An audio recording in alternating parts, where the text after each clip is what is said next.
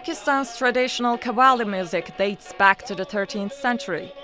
As it's inspired by Sufism, it offers both a musical and spiritual experience. Its powerful rhythm and poetic words seek to motivate audiences to contemplate God.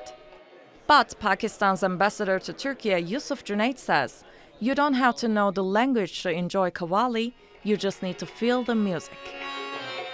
Qawwali, if you listen and if you understand, is probably one of the most deep mystic experience that you can undergo, because it originates from Sufism, and it originates from the shrines where people used to go and spend times for those revered ones, and it goes into your heart and soul.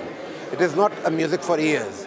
I always considered Qawwali and Sama, these kind of music or rhythmic displays, to be soul penetrating, not just for the ears and eyes. Junaid adds that he is also a big fan of old Turkish music, which was also performed by Turkish musicians during the cultural event here in Istanbul. But he believes the common tastes shared by Turks and Pakistanis go far beyond just music. When you look at history, we have ample, examples where people who did not even knew each other fought along each other's side and they were together. So that simply shows that the bond of religion, culture, heritage and tradition has united us.